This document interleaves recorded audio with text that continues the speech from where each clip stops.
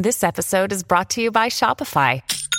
Forget the frustration of picking commerce platforms when you switch your business to Shopify, the global commerce platform that supercharges your selling wherever you sell. With Shopify, you'll harness the same intuitive features, trusted apps, and powerful analytics used by the world's leading brands. Sign up today for your $1 per month trial period at shopify.com/tech, all lowercase. That's shopify.com/tech. Well, howdy there, Internet people. It's Bo again. So today we are going to talk about information for public consumption and talks, maybe, that might be happening, and how things happen at times. Because I got a message, and it's interesting, because there's a bunch of speculation in it, but I mean, it's not wrong. It's not off base. The message was basically, hey, I saw that bit about how a lot of times statements are designed for public consumption when you're talking about foreign policy, and I was wondering if that had anything to do with the weird requests from Mexico. Maybe. Okay. So, if you have no idea what's going on, Mexico has offered to help with the U.S. southern border. Okay? In exchange for that, they want two things. They want the U.S. to help with development in the migrants' home countries, and they want the U.S. to re-examine its relationship with Cuba and open talks.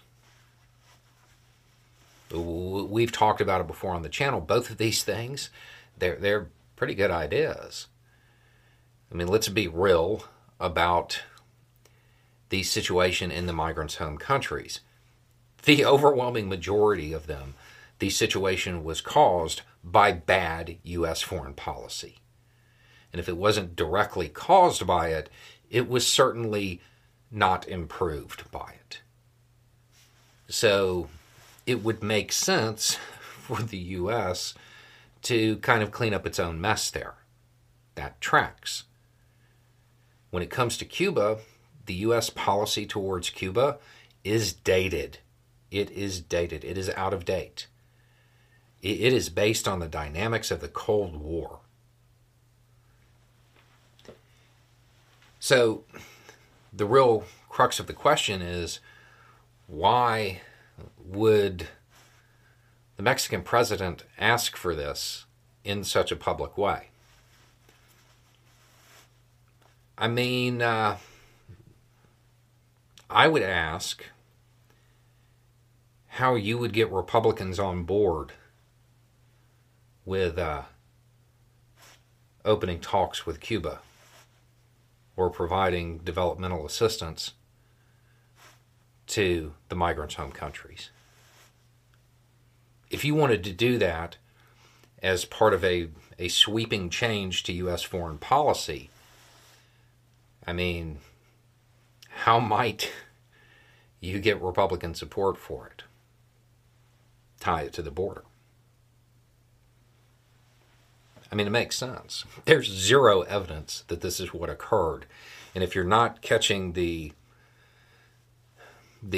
implication here, the idea is that perhaps Biden, or Biden's foreign policy team more likely, was like, hey, why don't you ask for this in public? You get a win, you look great, because we'll try to get it done, and everybody gets what they want. And it helps the U.S., in domestic politics. It helps generate support for the idea, because Mexico will help with the border. Yeah, I mean, it makes sense. But there's no proof that occurred. But, it would just be a phone call. It's interesting to think about, but it's important to understand that there's no evidence and there won't be if it occurred. But yeah, that is how things at times are created for public consumption, because it is time to reevaluate the U.S. relationship with Cuba. It is time for the U.S. to clean up its mess.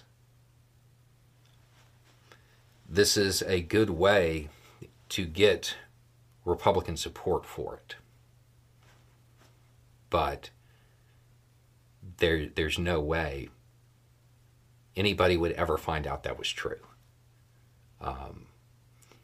It would fall under those. It would fall into the category of a conspiracy theory that's kind of believable, but it is super unlikely there would ever be any evidence of that. But that is how it might work. Anyway, it's just a thought. Y'all have a good day.